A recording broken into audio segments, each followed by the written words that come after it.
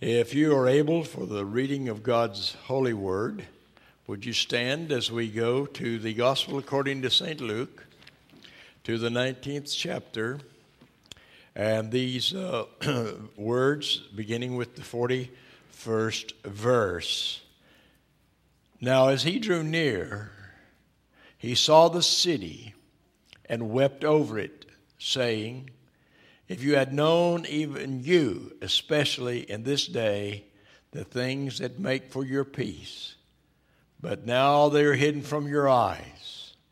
For the day will come upon you when your enemies will build an embankment around you, surround you, and close you in on every side, and level you and your children within you to the ground, that they will not leave you one stone upon another, because you did not know the time of your visitation. Oh Lord, in our time, make us aware that your word is eternally true and applies to all circumstances and situations. In Jesus' name, amen.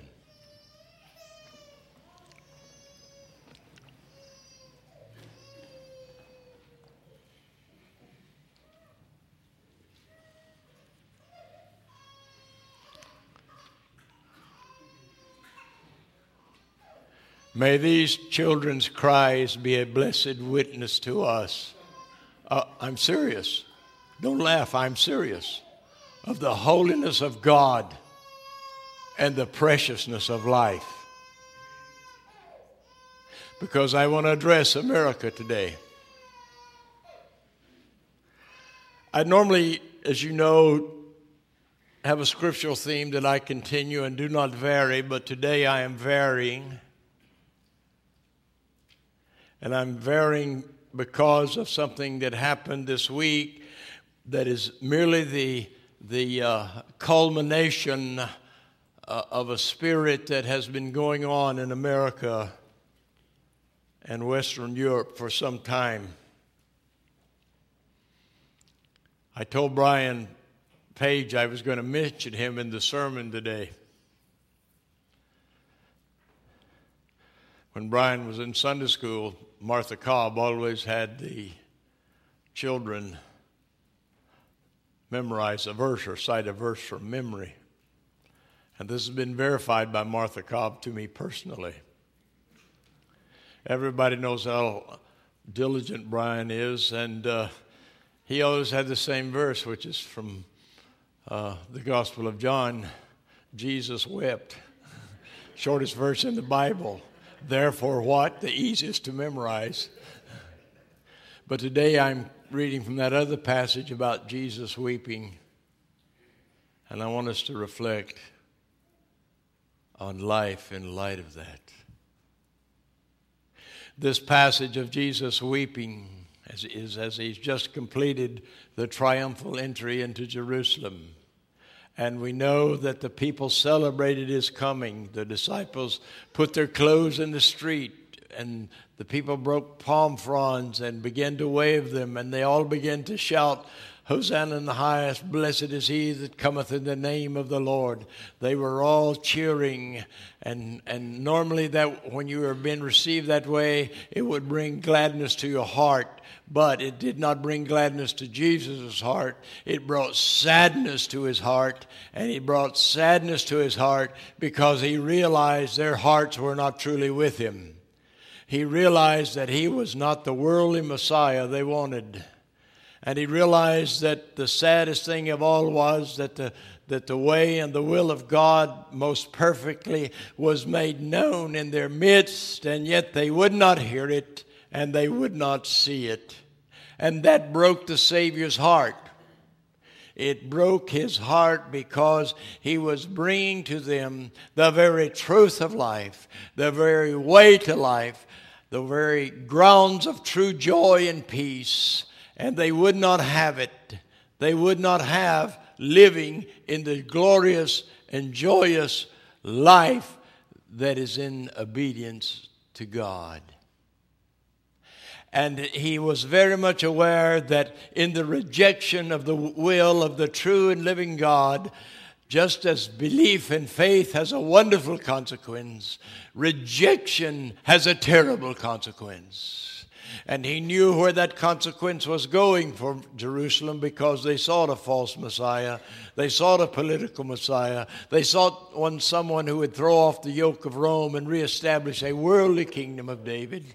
He knew the consequences for that. He knew they didn't have the power to do that. And furthermore, he knew that was not in the will of God, for God's kingdom is not of this world. He knew that. And he knew that the consequences of rejecting his message would be that Rome would surround Jerusalem, which they did. Only slightly more than 34 years later. He knew that. He knew they would surround that city and they would level it and they would kill every man, woman, and child that remained in that city. And those that could escape would flee over the world and never come home again until 1947. He knew that the consequences of ignoring and rejecting God are terrible. Terrible for individuals and terrible for a nation.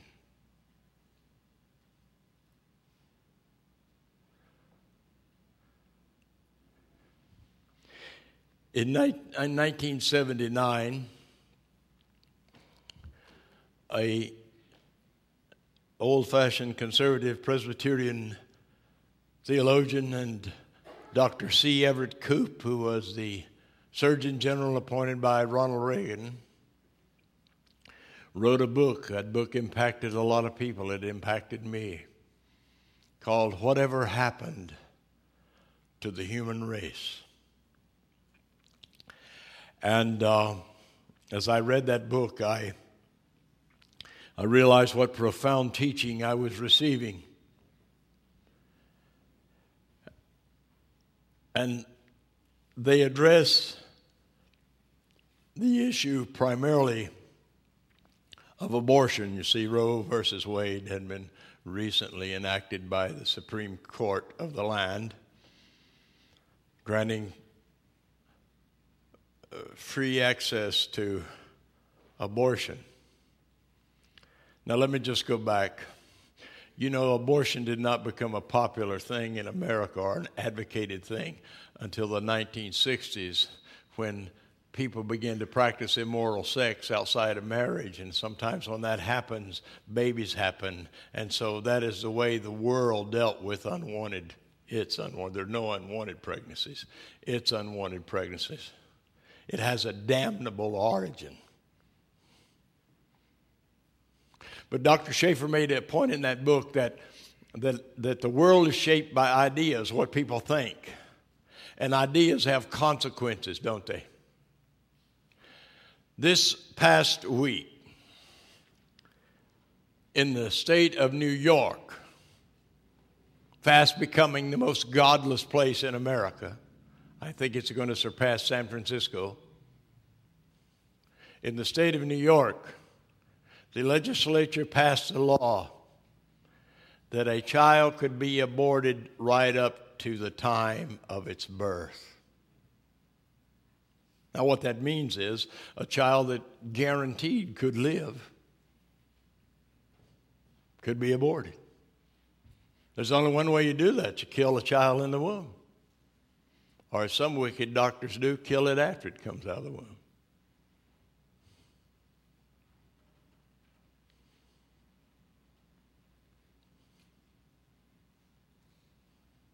I heard that. And then I was even more troubled when I saw the people cheering and applauding. And I struggled, Lord, how do I react to this? It's an abomination. It's an abomination. There are churches right here in this city, so-called churches, who think abortion's just fine. If you know anybody going to one of those hellholes, you need to tell them to get out.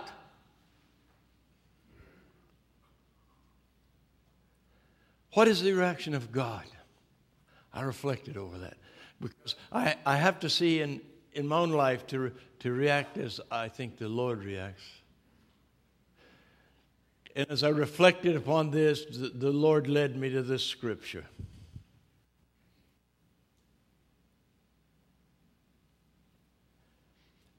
And I had a vision of the Lord looking over our land. And weeping. And weeping. And weeping. We of all nations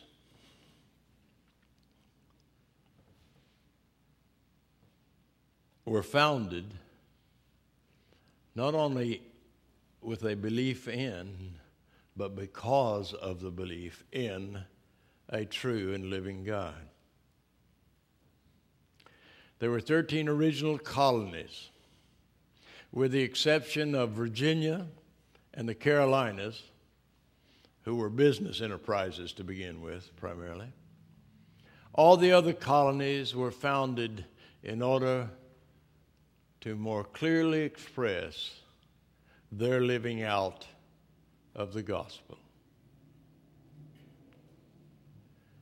You can go from Massachusetts, which was founded by the Pilgrims and later on by the members of the Plymouth Bay Colony. Why did they come to America? Because they came to America because they believed the Bible to be the supreme rule of the church, and that wasn't believed in England. They came for religious reasons. Rhode Island was founded by Roger Williams because he understood the Bible a bit different, but he still wanted to live out his faith. He was a Baptist in the midst of a bunch of Congregationalists, and he came down and started Rhode Island and began a great missionary work to the Indians. Pennsylvania, the Fox, the Quaker families, they came to start that. And if you read American history, and if you study the Constitution, while Jefferson and Franklin may not have been personal Christians, it's clear their profound influence was Christian. And most of the men that put their life on the line for the country, the Revolution, were Christians. And you don't have to look very deeply into the Constitution to see the impact of the gospel. You know, Christian nations are the only nations that take seriously human freedom and the right of it. How far have we fallen?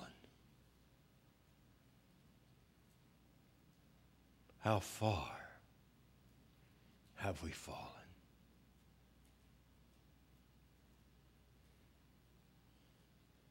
When I said about the baby crying, and I rejoiced to hear it, I rejoice because there are still people who love the Lord and who treasure His gifts as children, as I know this church does. And we know that the taking of innocent life is a sin before God. And I'm going to tell you this, my friends. When Jesus weeps over us today, and He is weeping, He's weeping for the judgment that is coming upon this land unless it repents. Dr. Schaefer said in that book, he and Mr. Coop, I had the privilege of personally meeting Mr. Coop one time. I don't say much about this. This East Tennessee hillbilly once was invited to serve on a presidential commission during the Reagan administration, and I did. And I got to meet Mr. Coop, and I was so impressed with the depth of his life. Great, famous surgeon, pediatric surgeon. Godliness just emanated from him. They probably wouldn't let him in Washington, D.C. today. But they said in that book that abortion is a long step towards the devaluation of the worth of a human life. And when you devalue human life, you sow the seeds of destruction. For lives are precious. Thou shalt not commit murder. That's in the Bible, you know. You may not have known it. And it's in the law books because it was in the Bible. Look what's going on in the streets of our town. You cannot pick up, and now it's even come to Burlington, you cannot pick up the paper unless you hear about someone being shot dead on the street. Lives taken. Little baby killed in a drive-by shooting in Greensboro a while back. Innocent. Just happened to be in the wrong car.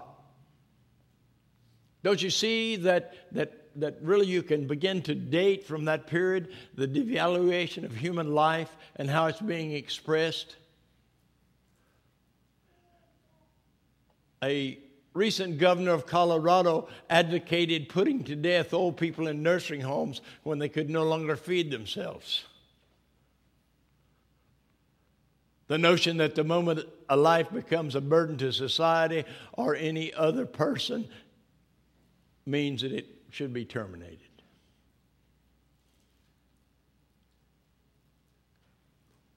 And we see this week the evil coming to fruit in America.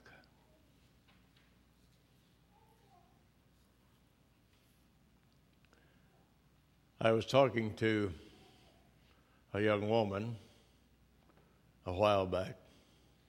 I don't like to use the term snowflake, but that's what she is.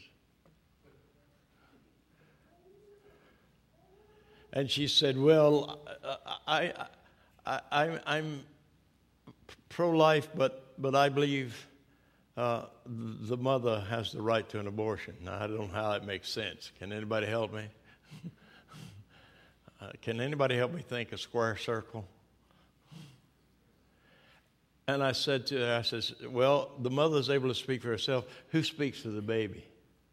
Who speaks to that little baby in the womb about his rights or her rights?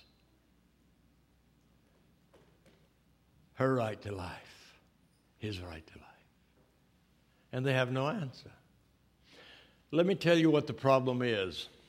The problem is in America. We see this abortion thing going on. We see heterosexual immorality approved. I know people in our world don't like to hear this, but it is a sin to live together and not be married according to the Bible. And I know we don't want to say anything to our children or grandchildren when that goes on, but that's the fact. And it is a sin to have sex between same sexes. They're both equal, friends. Heterosexual sin is just as equal as homosexual sin. Both are out of the will of God. And you see the effects of that happening in our society. And the taking of human life, innocent life. Our culture, up until the early part of the 20th century, was centered upon the true and living God. He was the basis by which we decided right and wrong. He was the basis that defined value. I can back that up with history. I can back it up with the studies of towns and their outlooks at that time. But then there came a shift. You know, I'm always admonishing you all to, if you want to understand the world, to read Romans chapter 1. If you want to know what's going on in the world today and why it is the way it is, that's the place to learn.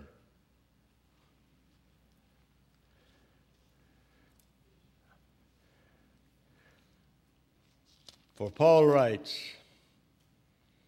for the wrath of God is revealed from heaven against all ungodliness and all unrighteousness of men who suppress the truth in unrighteousness.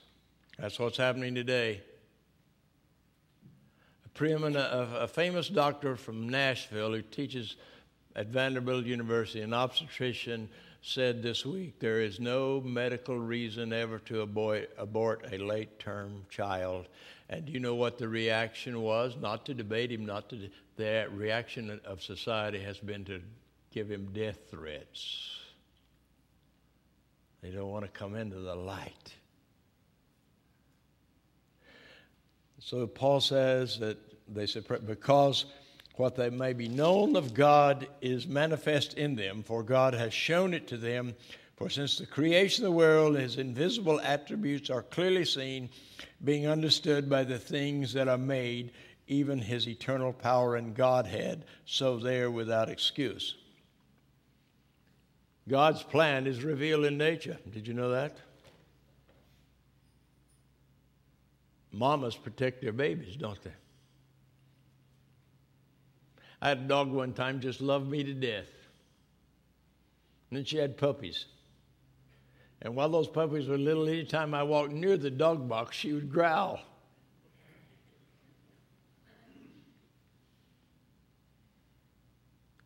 Animals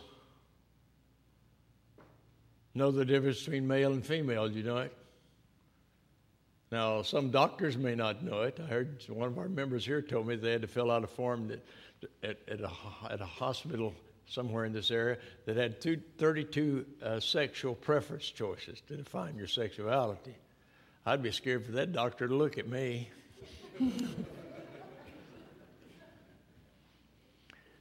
Paul is saying it's evident, God's plan. And it has been evident to both pagan and believers, the certain essential truths about the nature of God and his plan.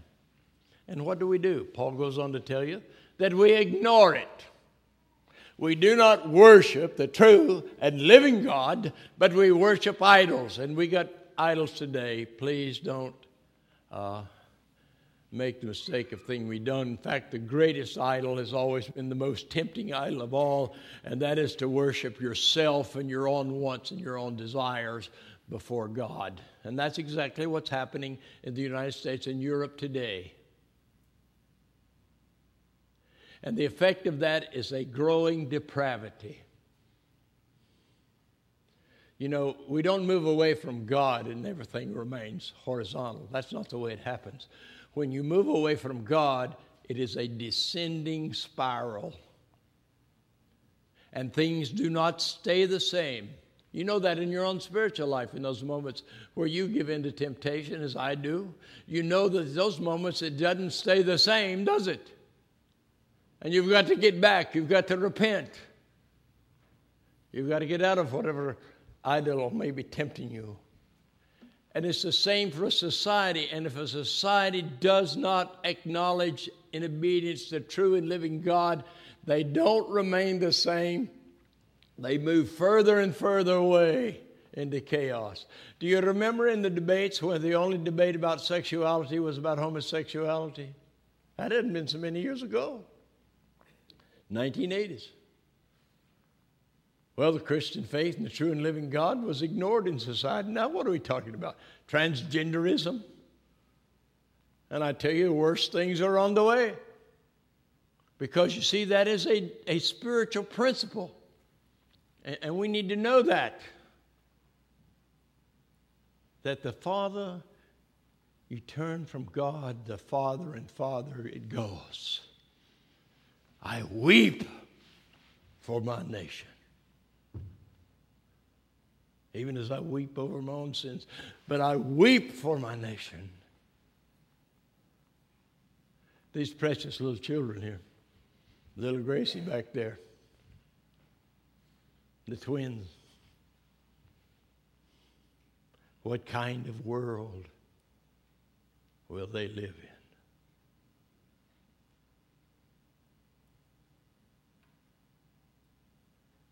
Things are not going to get any better by moving away from God. You got an actress celebrating her abortion in Seattle. God's weeping. And I'm weeping. I think about little Michael, and my family just born. Was he going to live in Venezuela? Is he going to live in some hellhole like Rome was in its latter years, where they would take any child and do with any child as they willed? Do you ever think about those things?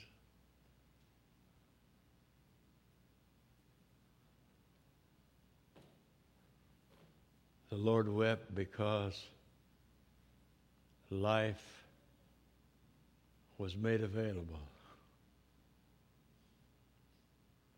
And the people wouldn't have it. The United States of America, as with any individual, has no hope unless it repents and turns from its sin and worships the true and living God and to seek after His righteousness. That's its only hope. I mean, let me tell you something, friends. This sin going on has consequences. It has consequences for people you love. You may not live to see it, but it does. So where are we as believers? I want to finish up real quick because I know we've got a business meeting. Where does this put us as believers as we weep? We ought to weep and beg God for a revival. We ought to beg Him to turn our people's hearts back to Him. That's the easy part. But we need people, believers today, who stand on the Word of God alone. We need people today who are going to risk what this doctor in Nashville risked. We need people today who will stand up. I remember back in the civil rights movement when it first got started, and I had a segment of my family had a serious problem with racism. And I remember at the dinner table one day that old verbiage coming out where they judge people by their color or class and not by their individual merits. And I said something contradictory to what was being said. Why? Because that what they were saying was against God's word. Does it bother you when things are said against God's word? Does it bother you enough to speak up? I spoke up. Made everybody in part of my daddy's family mad at me. And one of them said, "Oh, you're just like everybody, all these other people. You use the N-word, lover." I said, "Indeed I am. Indeed I am. I love the African. I love the Chinese. I love the Japanese. I love everybody. Red and yellow, black and white, they're precious in His sight. So call me that if you wish, but you call me that correctly." We've got to become a people that stand for the truth. Why is it that when the pro-abortion movement maybe has 100 people show up in Greensboro, why is it that we didn't get on buses in this church and the Baptist church and all those true churches? Why didn't we bus into that city and fill it up to the point that the truth of God could not be ignored? Well, I don't want to make waves. You better be making waves. Because to be silent in the face of evil is to approve of it. So we need to pray. But we need to act. You buy products from a company that promotes abortion and you provide abortions. Did you know that? You ever thought about that?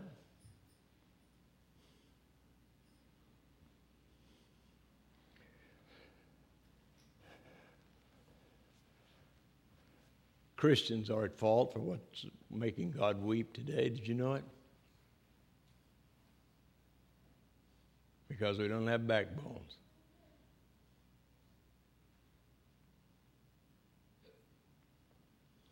And when we don't have backbones, it causes the Lord to weep over us. Did you know that? Love those that are doing wrong, but do not love what they are doing. Love them enough to tell them the truth. Jesus told Jerusalem the truth. They didn't hear it. They may not hear us. But He was obedient even to death. The gospel of Jesus Christ is not being heard in America today, and we're the reason. Yes, I have come to the conclusion that the Lord indeed has an unrighteous anger, but greater than that anger is the sorrow for what that sin is bringing upon us. Church of Jesus Christ, it's time to quit sitting on the premises. That's what we do most of the time. We sit on the premises. It's time for us to stand on the promises. And the promise is this: to all who honor me, I will honor. That's a Bible principle. Amen.